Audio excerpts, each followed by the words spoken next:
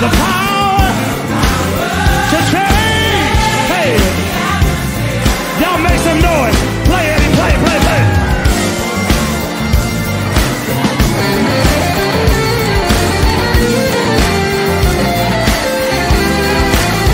Till you feel like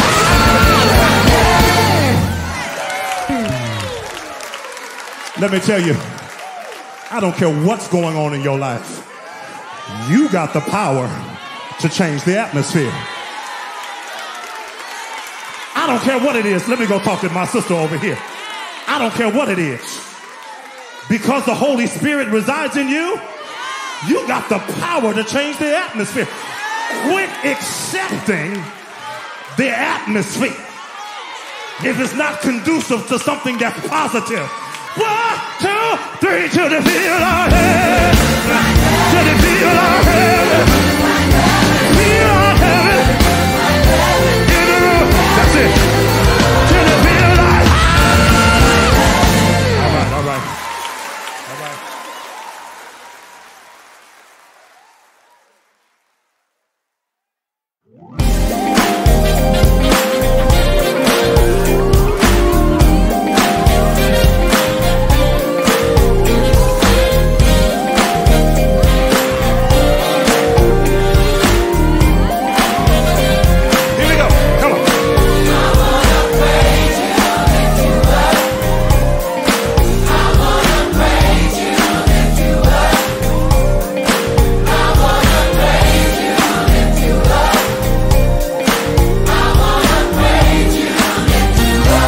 Nothing else matters.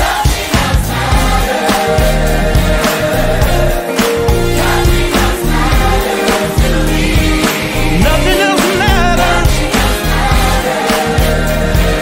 Nothing else matters to me. No. Come on and sing the verse. With all my heart, with all my soul, and my mind. Just want to tell you how great you are. You are the star.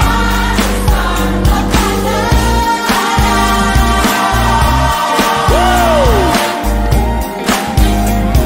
Where you at, old school? I like. Yeah. You pick me up when I'm having a bad day. Make some noise. Yeah, make some noise. Let's go. Praise him, come on. Praise him. Yeah, yeah, yeah, yeah. Everybody praise. Everybody praise him. Yeah. With a loud voice, come on. With a loud voice. Change the atmosphere. Change the atmosphere till it feels like heaven in the room. Sing, y'all. Second verse like this. Lift him. Hey, hey, hey, hey. Lift him up. Say. Like an angel. Change the atmosphere. You will feel like heaven. Y'all sing it. Let's be radical. Let's be radical right here.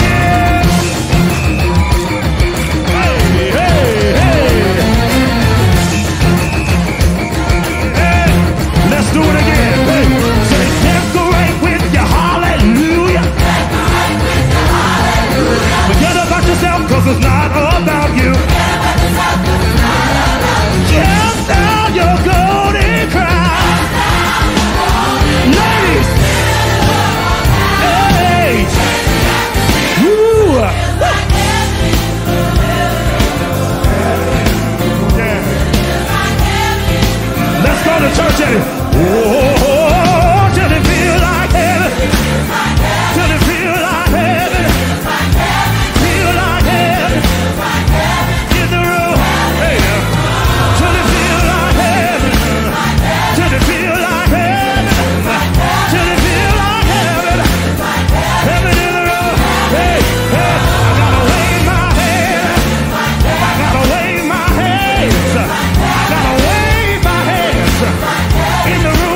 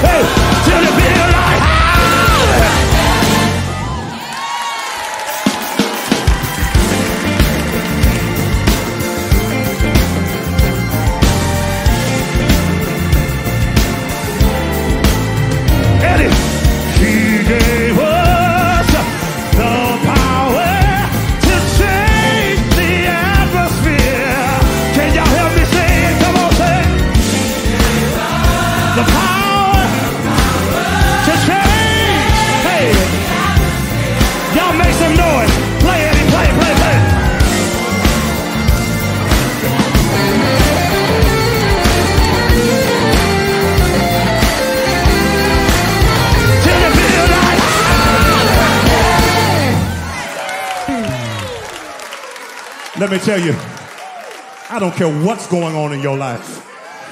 You got the power to change the atmosphere. I don't care what it is. Let me go talk to my sister over here. I don't care what it is. Because the Holy Spirit resides in you, you got the power to change the atmosphere. Quit accepting the atmosphere if it's not conducive to something that's positive. 1, 2, 3, till they feel our head. Till they feel our head. Feel our heaven. In the room. That's it. Till they feel our head. All right, all right.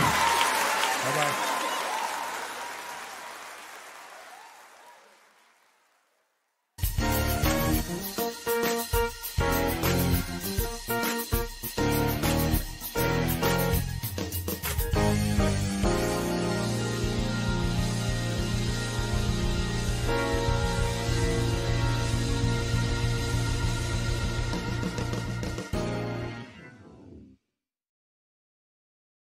John.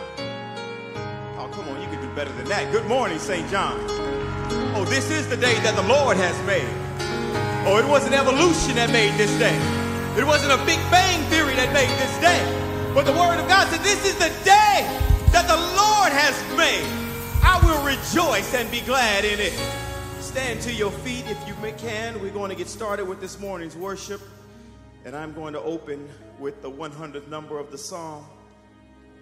The Word of God reads, make a joyful noise unto the Lord, all ye lands. Serve the Lord with gladness. Come before his presence with singing. Know ye that the Lord, he is God. It is he that hath made us, and not we ourselves. We are his people and the sheep of his pasture. Enter into his gates with thanksgiving. Oh, come on. Enter into his gates with thanksgiving and into his courts with praise. Be thankful unto him and bless his name. Why? For the Lord is good. Oh, I'll repeat it. For the Lord is good. His mercy is everlasting, and his truth endured through all generations.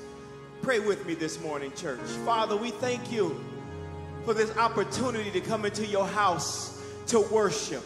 Father, we count it a privilege, Father, to come and lift up holy hands in your sanctuary, Father. We pray, Father, that you would come in the room and have your way, Father. We pray, God, that you'd have your way with the musicians, Father. We pray that you'd have your way with the pastor, Father. We pray that you'd have your way in your word, God. Oh, God, I pray for the ground that your word is going to fall on, Father. I pray, God, that your word would go out and accomplish, Lord, that what you sent it out to do, Lord.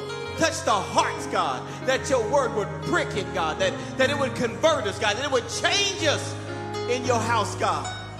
My prayer, God, is that you would save on today. My prayer, God, is that you would deliver on today. My God, my prayer is that signs and miracles would happen in this place on today. My prayer, God, is that breakthrough would happen in this place on today. Oh, I pray it in the mighty and matchless name of Jesus. And the believer said, amen. Amen. Amen. Greetings again to each of you in the name of Jesus Christ, our Lord and Savior. We have come to worship God. If there be any visitors or guests among us, know that you are always welcome here at St. John. If you desire salvation or church membership, please fill out the form found on the back of the pew in front of you. And once you have completed it, you can give it to the person at the front desk, or give it to an usher, or you can put it in the offering basket. But whatever you do, don't miss your day of visitation. Amen? Amen. Now, have you come to worship on this morning? Have you come to lift up your hands on this day? Have you come to bless the King of Kings and the Lord of Lords? Amen. You are now in the hands of our worship team.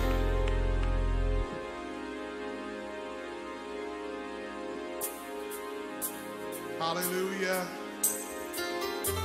Hallelujah.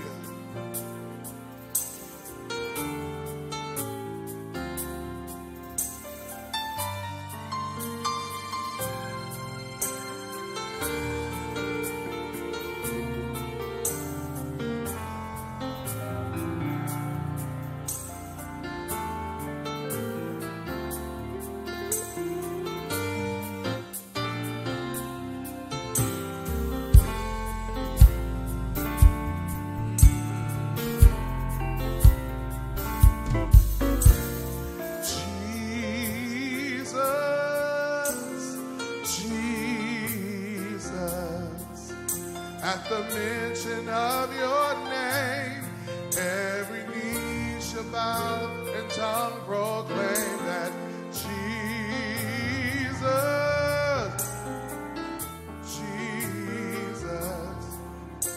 you are Savior, you are Lord, and you are God.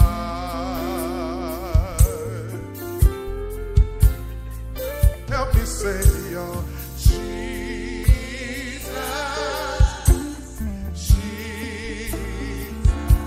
the mention of your name, every knee shall bow, tongue proclaim that Jesus, oh Jesus, you are Savior, you are Lord, and you are God. Yes, you are. His name is the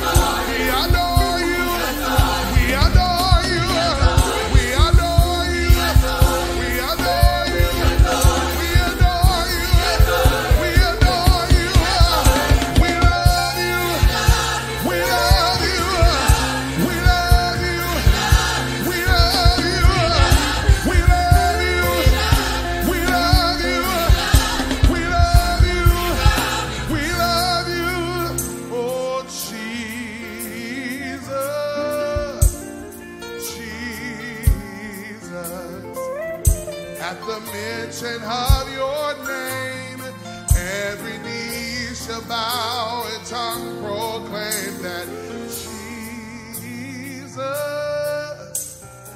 Jesus, you are Savior, you are Lord, and you are God.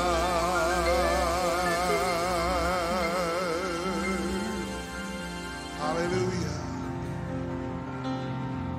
Hallelujah. Hallelujah. Hallelujah.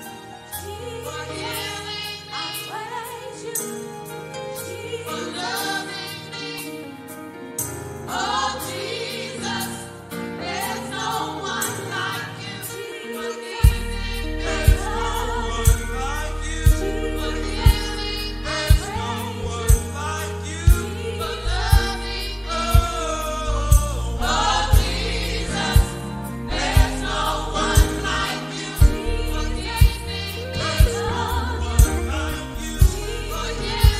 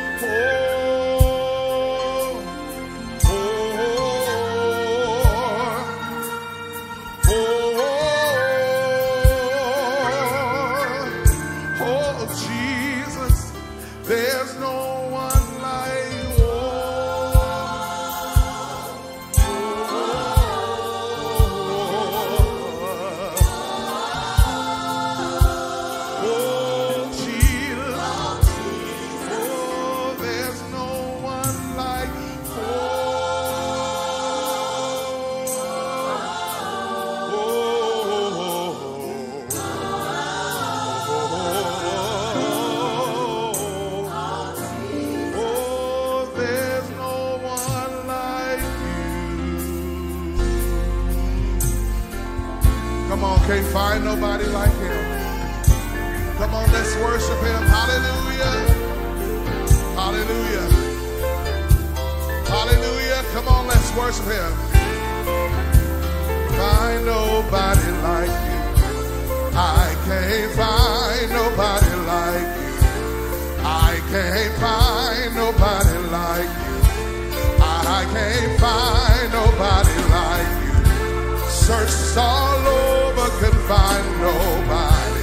Searched all over, couldn't find nobody. Searched all over, couldn't find nobody. Searched all over, couldn't find nobody like you. God has saved me, that can raise me, that can heal me. Nobody but you, God. Nobody but you, God. I looked all over, couldn't find nobody. Searched high and low, couldn't find nobody. I looked to my right and to my left, still couldn't find nobody like you, God. The man who saved me, the man who raised me, the man who healed me, the man who carried me through every storm I went through. Nobody but you, God.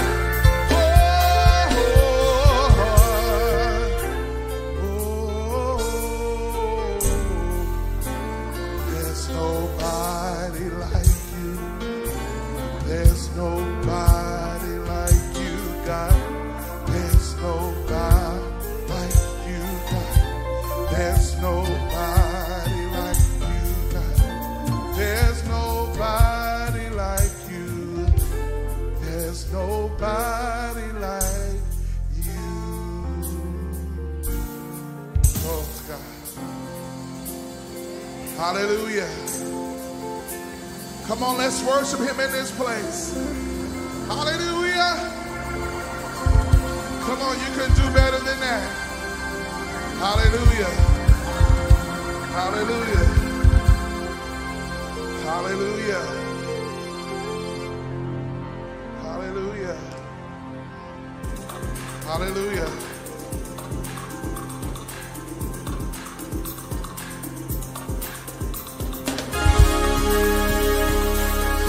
Come on, let's put our hands together. Come on. Lord, you are good, and your mercy endured forever. Hallelujah.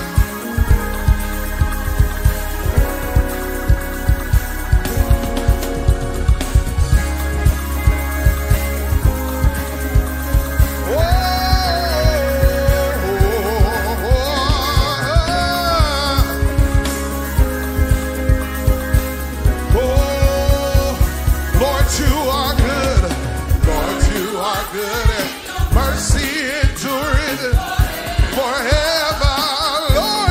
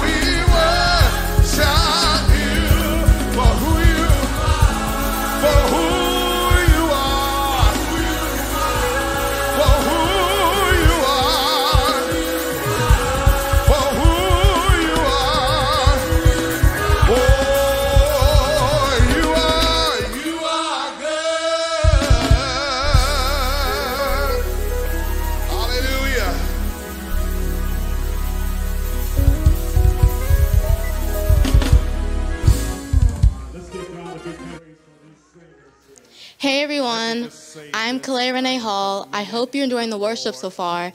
If you're on Facebook, make sure to hit the share button. And if you're on YouTube, make sure to hit the subscribe button. Now, let us get ready for the Word of God being brought forth by my grandfather, Dr. Kevin B. Hall. Be blessed.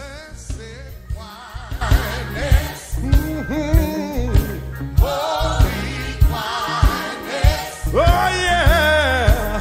What assurance in my soul. On the stormy sea,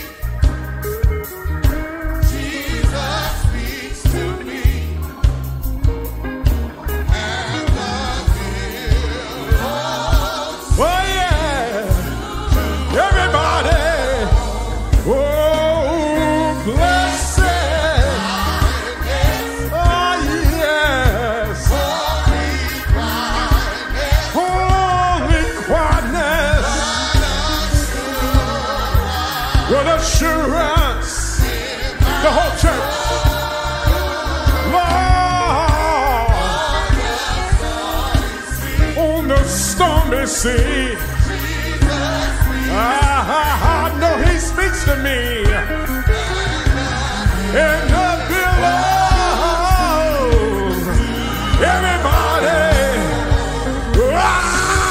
blessed.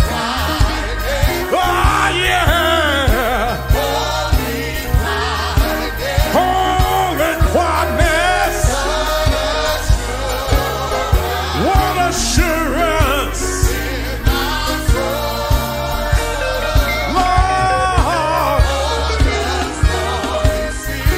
Stormy sea, on the stormy sea. Let's stay there for a moment.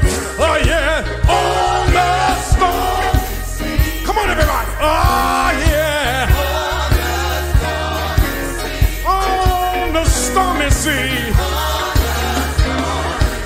On the stormy sea. On the stormy sea. Stormy sea, everybody.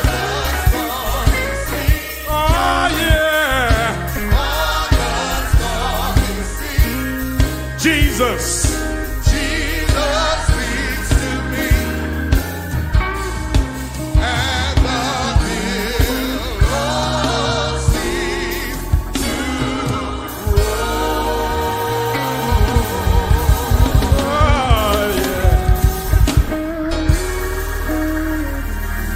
while you yet remain standing, there is a soul-searching word found in the gospel according to Luke chapter 12, verse 20. Luke 12, verse 20, and it reads something like this. But God said unto him, Thou fool, this night thy soul shall be required of thee. Then whose shall those things be which thou hast provided? Again, the A portion reads, But God said unto him, Thou fool, this night thy soul shall be required of thee. We need to raise a question this morning. Is it well with your soul? Look at somebody and just ask, is it well with your soul? God bless you. May be seated. Life is more meaningful when people know who they are. The real you and the real me are not external. The real you and the real me are internal. This internal entity is eternal. After death, this internal entity will experience eternity in either heaven or hell. Heaven is the eternal destination if a relationship is established with God through Jesus Christ. Hell is the eternal destination if a relationship is not established with God through Jesus Christ. This internal entity is called a soul. Everybody repeat and say, a soul. Thus, the real you is a soul, and the real me is a soul. What we see on the outside is not the real you, it's not the real me. Life is well when the soul is well. Yes, life is well when the body is well, but life is more well when the soul is well. Yes, life is well when the mind is well, but life is more well when the soul is well. Yes, life is well when the relationships are well, but life is more well when the soul is well. One more. Yes, life is well when the finances are well, but life is more well when the soul is well. In our text, God called a rich man a fool. He didn't call him a fool because he was rich, but because it was not well with his soul. Let's see what we can learn about this man in Luke chapter 12, beginning verse 13. And your blessing is in the word, so I really challenge everybody to follow me in the word. In verse 13 it reads, and one of the company said unto him, Master, speak to my brother, that he divide the inheritance with me. There was somebody in a crowd that approached Jesus about a family matter. It was dealing with an inheritance. That's a touchy subject. Now let me just say this, a little history. Among the Jews, children had an inheritance of their deceased fathers divided among them. The elders had a double portion, but all the rest had equal parts. My beloved, an inheritance can bring the worst out of people. A lot of families disintegrate over an inheritance. So if we have anything for others to inherit, we can eliminate many problems by having a will and or a living trust. Everything needs to be legally prepared in regards to our beneficiaries. And hear this, don't rely on verbal discussions. In verse 14, it reads, and he said unto him, man, who made me a judge or a divider over you? You know, every time I look at this passage and when it says in verse 14, and that's Jesus speaking when he said man, I said, was Jesus speaking with a little slang here? Man, a little swag also, huh? But Jesus is setting the record straight. Because it's the expertise of a judge to address legal and secular matters. Jesus, his expertise was to address spiritual matters. After all, he came to seek and save that which was lost. A point of application for all of us is don't allow people to pull us out of our lane. Jesus knew his place. A lot of people get out of place because they don't know their place. It's in verse 15 where it says, and he said unto them, and I want you to underline that word them, because I think a lot of times we proceed with verse 15 and we don't look at that word them and we think that he's still talking to him, meaning the man in the company who came out of the crowd. Are y'all listening to me?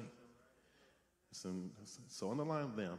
Let's look what Jesus says. He says, take heed and beware of covetousness, for man's life consisteth, meaning it depends, not in the abundance of the things which he possesseth. Now, again, the reason why I said underline that word them, because Jesus was approached by a man concerning a domestic problem. Jesus is apparently utilizing this man's situation in order for all of his disciples and others surrounding will learn a vital lesson. Jesus said, I want you to take heed. I want you to be aware of covetousness. And this is interesting because covetousness is an unlawful desire for something that belongs to someone else. Or maybe I should say for someone that belongs to someone else. It's an inordinate or excessive desire. It is a violation of the 10th commandment as we read in Exodus chapter 20, verse 17. It's interesting that Jesus said, beware of covetousness. He wants us to be careful of always pursuing greed. We have needs, but beware of being greedy. It's one thing to be needy, but it's another thing to be greedy. Somebody say amen on that one. I hear what Jesus says here. A man's life consisteth, meaning dependent not in the abundance of the things which he possesseth. Ask yourself the question, how do I define my life? Do you define your life by the things you possess?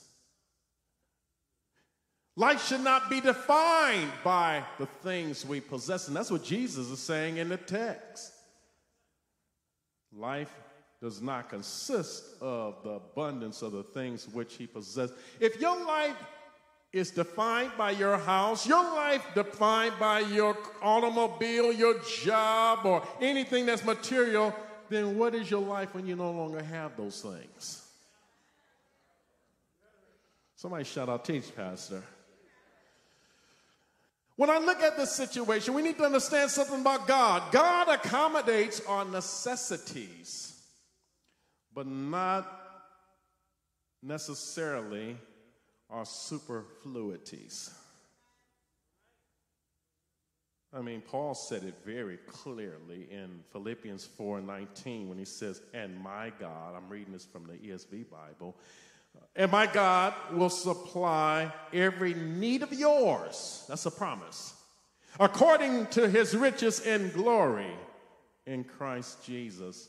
He didn't promise to give us all of our wants, but he promised to supply our needs. And let's praise God that he often does give us our wants.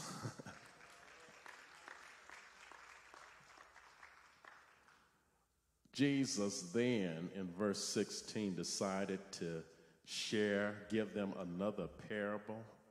And you know, a parable can be defined as an earthly story with a heavenly meaning. So whenever Jesus gives a parable, shares a parable, it is a story, but always has a heavenly meaning. And that means that when we read parables in the Bible, we need to make sure that we do understand the heavenly meaning.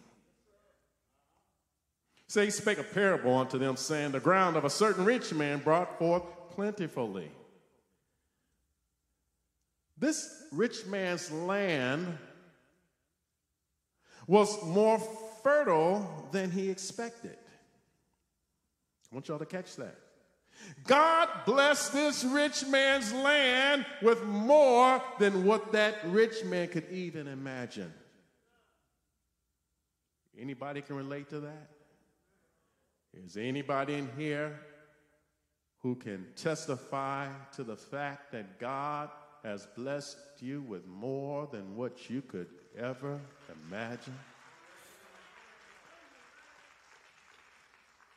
I mean, some of us had some dreams, and we envision ourselves being in certain places at certain phases of our lives. But those of us who's been here for a little while, how many of us can actually look inwardly and say, wow, I would not have ever imagined that I would make it this far? How many of us right now have been in situations in our life where It was touch and go. I mean, at one point, we didn't even know if we could make it through that year. And here we've made it a year, years, or many years since that moment. Anybody know what I'm talking about right now?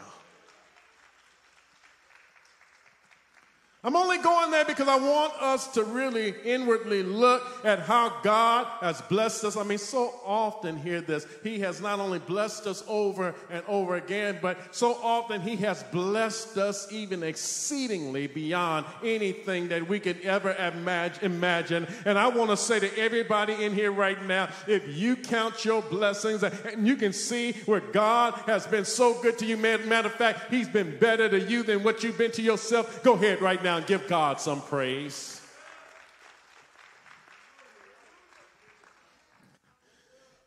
Everything was flowing pretty well in this parable until we arrive at verse 17. And maybe you can catch it. I'll read it first. He says, and he thought within himself, saying, what shall I do? Because I have no room where to bestow my fruits. What's the problem with verse 17? It's right there in the first few words. And he thought within himself. We have often been told, think before you speak. But I need to give you something that's more biblical. Pray. Pray before we think. Then think before we speak or act.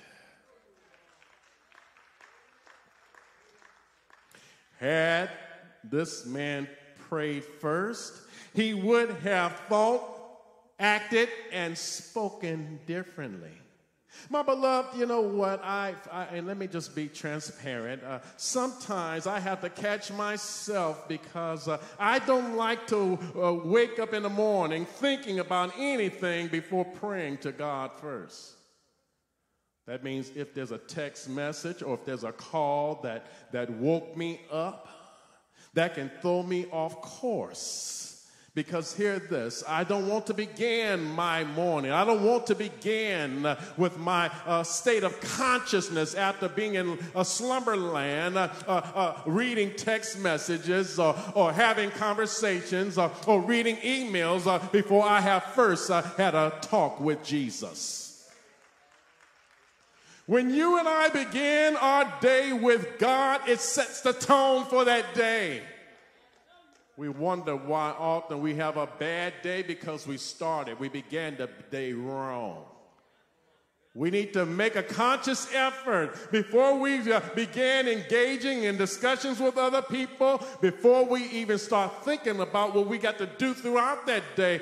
First thing we ought to do when we wake up, when we come to a state of consciousness, is to acknowledge our Creator, acknowledge the God that watched over us, acknowledge the God that woke us up, acknowledge the God that kept us safe all night. Somebody give God another hand of praise.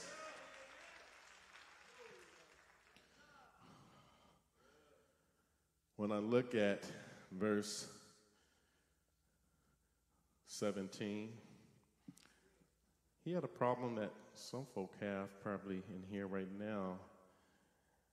He was blessed with so much, but he didn't have enough room for his blessings. Does that remind anyone in here about maybe your closet? Oh, let me leave that alone. And I don't say that negatively. It's a blessing that you have something in the closet. Amen. But some of us have so much. Amen. Amen. I'm looking at the one couple here. I know the wife thinking that the husband been talking to me. No, he didn't tell me that. Let me move on. In verse 18, it says, and he said. And remember, he thought earlier within himself. Now he's come to his own resolution. The man had a good problem, but a bad resolution. I say it's a good problem, and somebody might say, well, how is it that you can ever have a good problem? He had a good problem because he was blessed with so much that he didn't have room enough for his blessings. But his bad resolution was that he decided to do something that God did not tell him to do. He said, And he said, this will I do. I'll pull down my barns and build greater, and there I will bestow all my fruits and my goods. And let me help us with this. The barns, those were granaries, which were storehouses for threshed grain. When he says, build greater, and there I'll bestow my fruits, understand that the word fruits here, we're not just talking about apples and oranges. When he's talking about fruits, that included his grain, that included everything that was producing. Are y'all still with me, everybody? It's interesting, again, when we talk about the barns, so often when I read this text, I think about these little huts.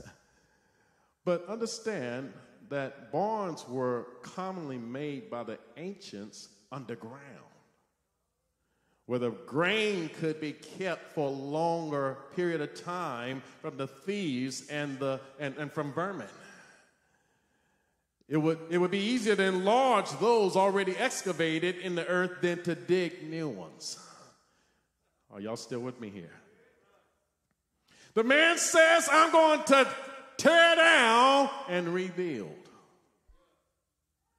I want us to catch something else here.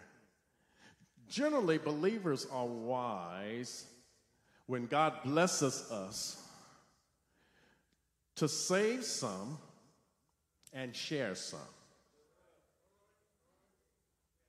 Generally, we don't give away everything we receive.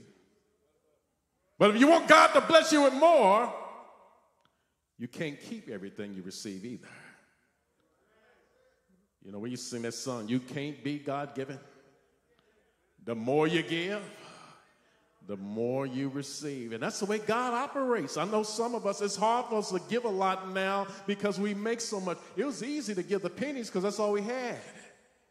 But then when God started blessing us with the dollars, it's hard for some of us to give him the dollars. Well, guess what? If we don't show some appreciation and handle them dollars right, God can reverse that and put us back on the pennies. Come on, put some hands together, somebody. In verse 19, he says, and I will say to my soul, I want y'all to catch something now. And I say, not necessarily because it's bad, but I say, because I wanted to catch our attention. He said, I'm going to say to my soul, and look at, he's talking to himself, and he says, soul, thou hast much goods laid up for, and here's his mistake, many years. Look at somebody and say, bad assumption. And he says, take thine ease, eat, drink, and be merry. Let me just work with that for a moment. And I want those of you taking notes, I want you to get this one. The most profound conversation one can have is with God. Yes. Perhaps the second, I say perhaps because some can argue this one. So I'll say perhaps the second most profound conversation one can have is with oneself. How can you have a conversation and reach agreement with someone else if you're not in agreement first with yourself? That's almost like trying to love somebody and you don't love yourself. And that's a problem in a lot of relationships. Folk want somebody to make them happy, but they're not happy. God never designed the relationship for somebody to make you happy. I hear that when I used to do a lot of counseling. Oh, she don't make me happy anymore. He don't make me happy. That's not the purpose of a mate. It's not the mate's responsibility to make you happy. Your happiness is supposed to come from within. You're supposed to already be happy. Your happiness comes from the Lord Jesus Christ. Now, if you're not careful, a mate can make you unhappy. Let me leave that one alone.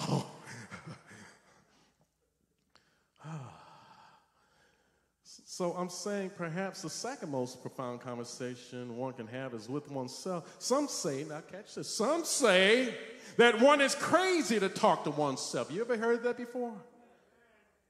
Well, this is what Pastor Hall is going to say. I'm not always right, but this is what I think.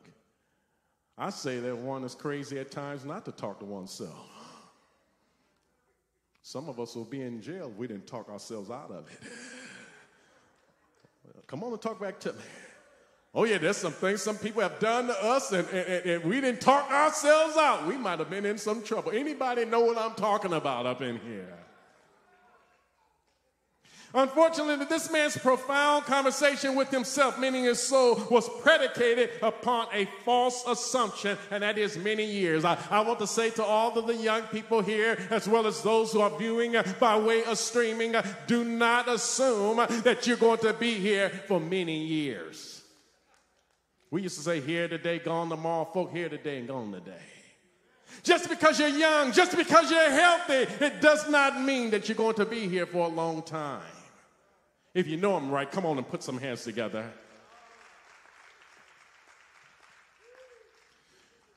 The man said, just take it easy. You're going to be here a long time. He says, eat, drink, and be merry. That whole concept of eat, drink, and be merry was kind of like a reflection of the ancient Epicureans and atheists who believed that all that is valuable in life is to eat, drink, and be merry.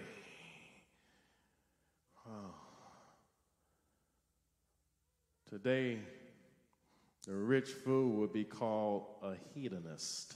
Everybody say hedonist. That word hedonist is spelled Hedonist.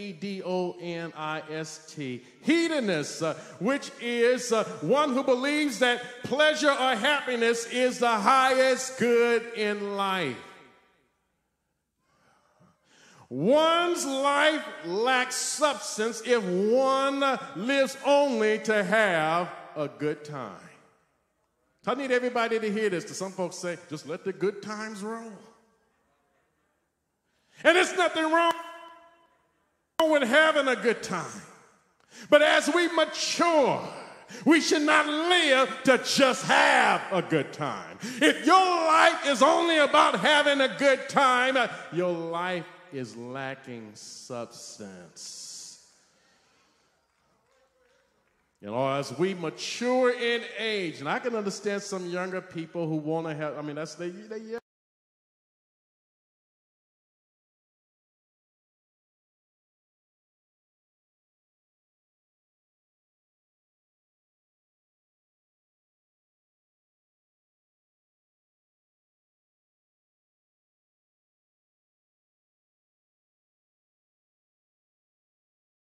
one's sensual appetites.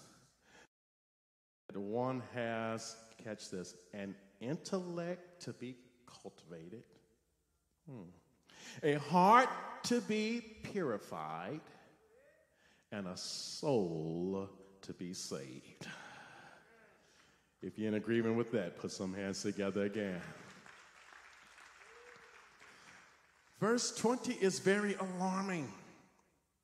Verse 20, it says, but God. Somebody say, but God. But God said unto him. It's interesting. In the parable, the man doesn't talk to himself. He doesn't talk to everybody but God. And even though he chose not to talk to God, God is talking to him. A whole lot of folk choose not to talk to God, but guess what? God will talk to them. Somebody said, how does that happen? Well, at the judgment bar. It's going to be a whole lot of folk that never talk to God, but they're going to hear God talk to them. And God said unto the man, listen, just look at it. He called him, he said, thou fool. He says, this night thy soul shall be required of thee. Then whose shall those things be which thou hast provided? Wow, God called the man a fool. Now, let me give you a working definition of the word fool. The word fool means, catch this everybody, someone who lacks common sense. So that means that a person can be educated and very knowledgeable, but if that person lacks common sense, God would call that person a I'm being careful with that word because God called the man a fool, but forbids us to call one another a fool. So I want to say to everybody here, let's be careful how we use that word fool. You know, we're driving along and somebody dash in front of, fool, what? No. By the way, we better be careful. Yeah, that road rage, all right. Oh yeah, yes. But hear this. Well, let me just put it on. Let's put it all open.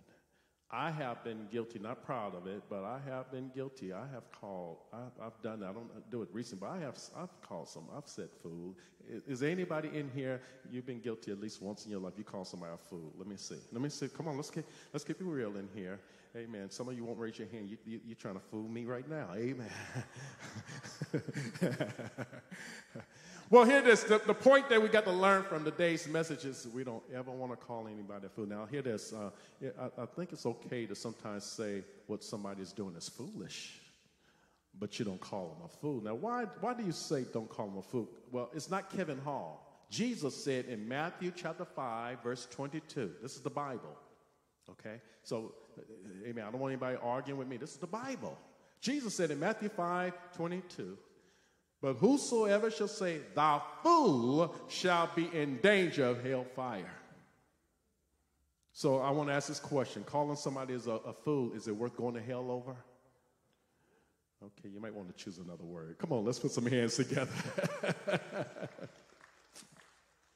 When I look at the B portion of verse 20, and it says, then who shall these things be? We're dealing again with leaving things to others. And I want to say this to everybody concerning, because it might sound like I'm contradicting myself, because earlier I'm telling people if you have something to leave, you might want to do what's legal as far as making sure everything is clear as to where it's going to go. But I want to say this on the other hand. Don't leave anything that you haven't enjoyed first. Unfortunately, a whole lot of us are going to be leaving something for other folk that we never did enjoy. And don't fool yourself. When we go to leaving things to other people don't value what we left the way we did. Oh, okay, y'all don't get that. Well, some of us come from old school, where we have living rooms that we don't sit in and so forth. My mother used to say, I used to talk to my mom. I said, why have all of this? She said, I just like looking at it. Amen. And here I'm growing up the same way. I got a living room, dining room, and I like looking at it. Hey. But I'll say that if that's what you enjoy, so be it. All right. Amen. If that makes you happy to look at it, go ahead and look. Amen. We all need something to make us happy these days. But the whole point I am saying is you don't want to have anything that you don't enjoy. Because if you make it so good that you can't enjoy it, I guarantee you the folk you're going to leave it with, they're going to enjoy it. Amen. You talking about I don't sit on that sofa, they're going to lay on that sofa. Come on and put some hands together, somebody. I'm preaching to myself here. Amen. Verse 21, the closing verse, it says, So is he that layeth up treasure for himself and is not rich toward God. Deacons, I had to ask myself, what did Jesus mean when he said being rich toward God? Because obviously in verse 21, Jesus is advocating that we need to be rich toward God. I think one writer said it good, and this writer said, being rich toward God simply means treasuring what God treasures. Wow. A whole lot that we treasure, God doesn't treasure that. Why would God treasure houses, cars, clothes, shoes? Those are meaningless to God. Someone else described being rich toward God as being rich in good deeds, rich in generosity, and rich in relationships. But the bottom line, Jesus is teaching us that in our lives, we need to try to experience wealth in God rather than material wealth. In perhaps another settings, Jesus said in Matthew chapter 6, verses 19 through 21, lay not up for yourselves treasures upon earth. Y'all remember that?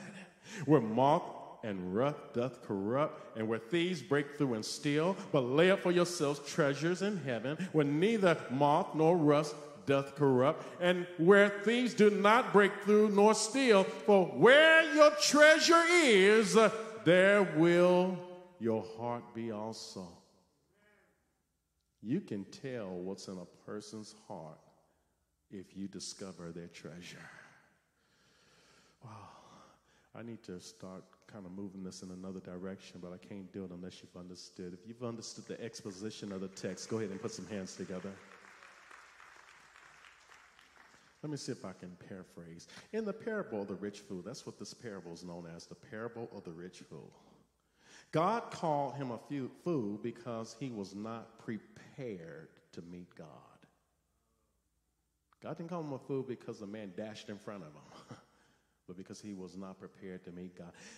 The man died being a fool because his soul was not prepared to meet God. He died being a fool because it was not well with his soul. Y'all see where this is going. Had he prepared to meet God, it would have been well with his soul. Let me transition now to some application. And this is the key idea for today's message. Preparing to meet God makes it well with your soul. See, the question is asked in the sermon, is it well with your soul? Well, I'm saying preparing to meet God makes it well with your soul. Everybody repeat that. It's a key idea. It's an important statement. It's the key statement for the whole sermon. Everybody repeat those words. Preparing to meet God makes it well with your soul. If you're in agreement, go ahead and put some hands together. What prepares you to meet God? Those of you taking notes, 3 words: salvation, service, and suffering. Write those 3 words down. First of all, salvation prepares you to meet God. People became in need of salvation after Adam fell by eating the fruit forbidden by God. Adam represented mankind. The mistake of eating the forbidden fruit messed up the entire world. Though man messed up the world, hear this, God still loves the world. When you look at your neighbor and say, God loves you. God loves the world so much that he gave his very best to die in our stead to enable believers to be saved. I need everyone in the congregation to recite John 3:16 with me. Let's do it together, and I don't want you to do it audibly. Come on, let's do it together despite the mask that has your mouth muzzled. Let's all recite John 3:16 together. Let's do it. For God so loved the world that he gave his only begotten Son, that whosoever believeth in him should not perish, but have everlasting life. Will you praise God for John 3:16? I love it. When people believe in God through Jesus Christ, people experience salvation. Salvation is God's gift to mankind. I'll say it again. Salvation is God's gift to mankind. Paul said in Ephesians 2:8, for by grace are ye saved through faith, and that not of yourselves. It is the gift of God. Since salvation is the gift of God, people need to unwrap the gift. Look at your neighbor right now and just say, unwrap the gift. We are approaching the holiday season, and although Jesus is really the reason for the season, many enjoy the holiday season, especially Christmas, because it is an occasion to unwrap gifts. Unfortunately, many have not unwrapped God's gift to mankind. My question is, why wait any longer? If you're not saved, my question is, why wait any longer? God has given us the best gift in the world. All we have to do is unwrap the gift. We unwrap God's gift simply by believing in God through Jesus Christ. Once we unwrap God's gift, then we experience eternal salvation. Being saved has numerous benefits. Everybody say numerous benefits. One of the great benefits of being saved is salvation prepares people to meet God. Something else prepares people to meet God. What is it, pastors? Point number 2. It's called service. Everybody say service. Service prepares you to meet God. In the parable of the rich fool, God blessed the rich fool abundantly, but the rich fool never considered serving others. What about you and I? We come to church, but do we ever consider serving others? After God blessed the rich fool abundantly, the rich fool demonstrated his selfishness. Instead of utilizing at least a portion of his blessing to serve others, a rich fool The rich fool decided to build greater barns for himself. Unlike what the rich fool did, believers are saved to serve. Everybody, let's make it personal. I am saved to serve. Look at your neighbor and say, if you are saved, God saved you to serve. God did not save any of us to sit and be dormant. When I was growing up, those old preachers used to often talk about it. Can't be a bench member. Oh, y'all listening to me here. God doesn't want us to sit and be dormant. And hear this. Don't allow COVID-19, especially at this point, to hinder you from service. There's some people right now, they're still not serving because they're afraid of COVID-19. You know what? Scientifically, hear this, everybody. The flu right now is worse than COVID-19. And I'm not trying to minimize COVID-19, but I just need people to hear COVID-19 was a major problem. Now it is a problem. Doesn't mean that it no longer exists, but it's not as devastating as it once was. Are y'all listening to me? So I'm only going there because there's some people who are still locked at home, won't go anywhere, won't do anything because of their fear of COVID-19, and life is passing them by. It's all right to be careful, and you need to be careful. I encourage you to be careful. But what I am saying is that it's not worth letting life pass you by over. God has given us wisdom as to how we can manage and still enjoy life. Will you put some hands together, somebody? I'm afraid that many will experience a rude awakening at the judgment bar. You do realize that everybody's going to leave here, and once we leave here, everybody's going to stand before God before the judgment seat. Many may stand before God on the day of judgment and be disappointed when God rejects them. Can you imagine what it's like when Jesus say, I know you not? Depart from me. That's ultimate rejection. Failure to serve as God commands could jeopardize one's soul.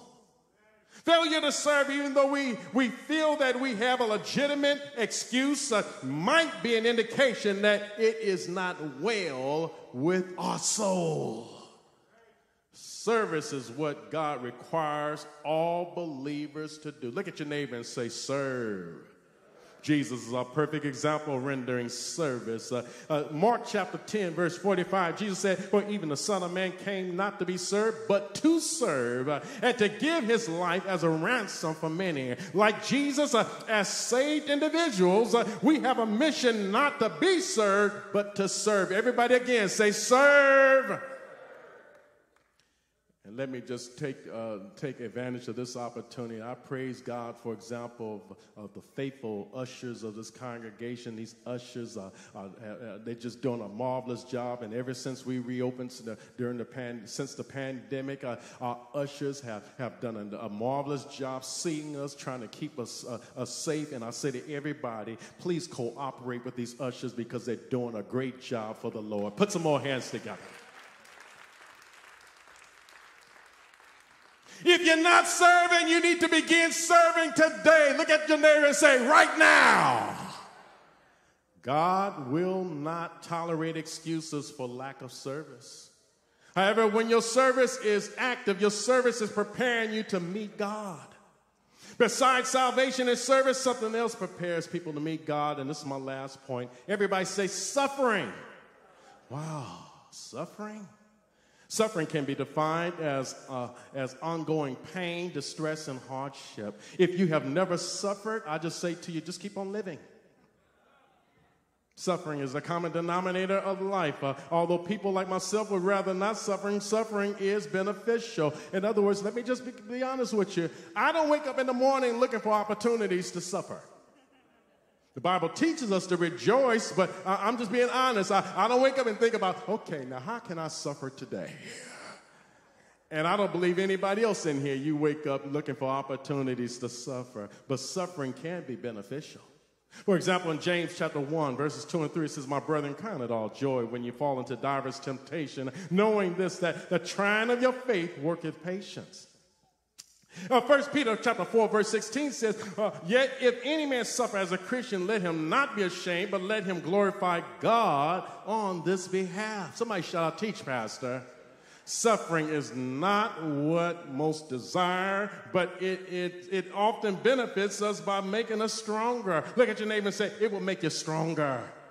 Not only does suffering make us stronger, but also suffering prepares us to meet God. Believers that have suffered for Christ's sake will be rewarded by Christ. I heard Jesus say in Matthew chapter 5, verses 10 through 12, the Sermon on the Mount, he said, "Blessed are they which are persecuted for righteousness' sake, for theirs is the kingdom of heaven. Blessed are they when men shall revile you and persecute you, and shall say all manner of evil against you falsely for my sake." And he says, "Rejoice." Somebody shout out, "Rejoice." Y'all didn't say it loud enough. Somebody shout out, "Rejoice." "And be exceeding glad, for great is your reward in heaven. For so persecuted they the prophets which were before you." Again, suffering prepares us to meet God. The next time you find yourself suffering, recognize this is God's way of preparing you to meet him. Is there anybody in here who knows something about suffering? In all your suffering, no part of your suffering was greater than the suffering Jesus endured. Isaiah 53 and 5 says, "But he was wounded for our transgressions. He was bruised for our iniquities. The chastisement of our peace was upon him. And with his stripes we are healed." 1 Peter chapter 3, verse 18 says, "For Christ also hath once suffered for sins, the just for the unjust, that he might bring us to God, put to death in the flesh, but quickened by the Spirit." Jesus suffered in order to bring us to God. Will you praise God for that? In plain English, and I'm almost done, Jesus suffered when he was crucified on the cross. After dying, Jesus was buried in a borrowed tomb for 3 days and 3 nights. But early Sunday morning, Jesus arose from that grave with all power in heaven and in earth. Because of Jesus' resurrection, it is well with my soul. In conclusion, a question needs to be answered. Is it well with your soul? Look at your neighbor and just ask the question, is it well with your soul? Salvation, service, and suffering are 3 ingredients that make it well with your soul. In our text, Luke chapter 12, verse 20, "It was not well with the rich fool's soul. Although he was prepared to live well on earth, he was not prepared to live well in heaven." God called him a fool not because he was rich, but because his soul was not prepared to meet God. What about each of us? Are you prepared to meet God? Is it well with your soul? It may be well with your mom. It may be well with your dad. It may be well with your mate. It may be well with your family. It may even be well with your finances. But is it well with your soul? I have outlived so many that I knew, despite all that I've been through, because it is well with my soul. I have been born again and walking with the Lord for over 40 years.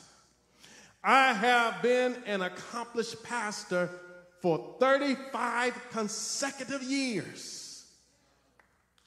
Yes. My adult life, basically all my adult life, I've been a pastor. I've seen a lot. I've achieved a lot. And I've been through a lot. All because it is well with my soul. Regardless of what people may say about me, the one thing I can say truthfully about Kevin B. Hall, it is well with my soul. I love the lyrics of the hymn that Bob Kaufman wrote. When peace like a river attendeth my way. When sorrows like sea, billows roll, whatever my lot,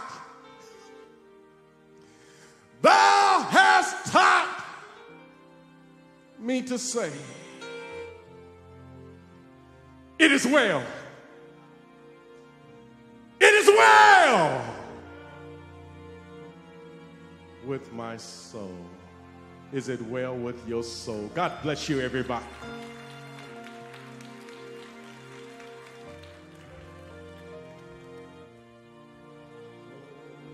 Who like for the pastor to pray concerning your soul. If you want to stand, you may. You don't have to come to the altar, but you can stand where you are. You can stand where you are if you want me to pray for your soul. Yes. I mean, everything about you is important, but we've learned in this message the soul is what's most important. Father, we're standing on our feet, so many. We're standing because we recognize how valuable the soul is to you as well as to us. I pray for every soul that's here in person and all of those souls that are watching and will be watching through streaming. Lord, I pray that it be well. I pray that through your Spirit, if it's not well, that you will motivate us to do what it takes, such as experience, salvation, serving, and even suffering to make it right with you. We pray, Lord, for every need that's represented here. Soul needs, mind needs, body needs that are according to your will. We stand on your word, which informs us that you shall supply every need of ours. We look to the hills from whence cometh our help, knowing that our help comes from the Lord who made the heaven and the earth. Father, I pray for everybody here. I pray, Father, in the name of Jesus Christ. Somebody here, somebody's listening, somebody's watching, and life has not been well for them. In the name of Jesus, comfort heavy hearts. Heal broken souls, minds, and bodies. Lord, as we prepare to present you our tithes and our offerings, we pray that they be acceptable in thy sight. As we prepare to depart from this holy sanctuary, we pray that your Spirit will continue to abide with us all. In the name of Jesus. And we say amen. If you're here today and you're not saved but want to be saved, if you're here today and you are saved, but need a church home. Those of you present, those forms that's behind that pew in front of you, why don't you fill that out? After filling it out, you can put it in an offering basket, give it to an usher or someone at the front desk, and we will respond to you promptly. Those of you viewing online through streaming, there's a link that's before you. Fill it out. Submit it electronically or mail it to us, and again, we will respond to you promptly. With your eyes open, take a moment and praise God for the word, the word, the word, the word. And you may be seated. God bless you. You were a very great teaching crowd. Somebody close to me shared with me a couple weeks ago. She said, Kev, whenever you preach, you don't have to make excuses when you have to teach, because it's all the word of God. Amen. And I praise God for you being a great teaching crowd. It's blessing time.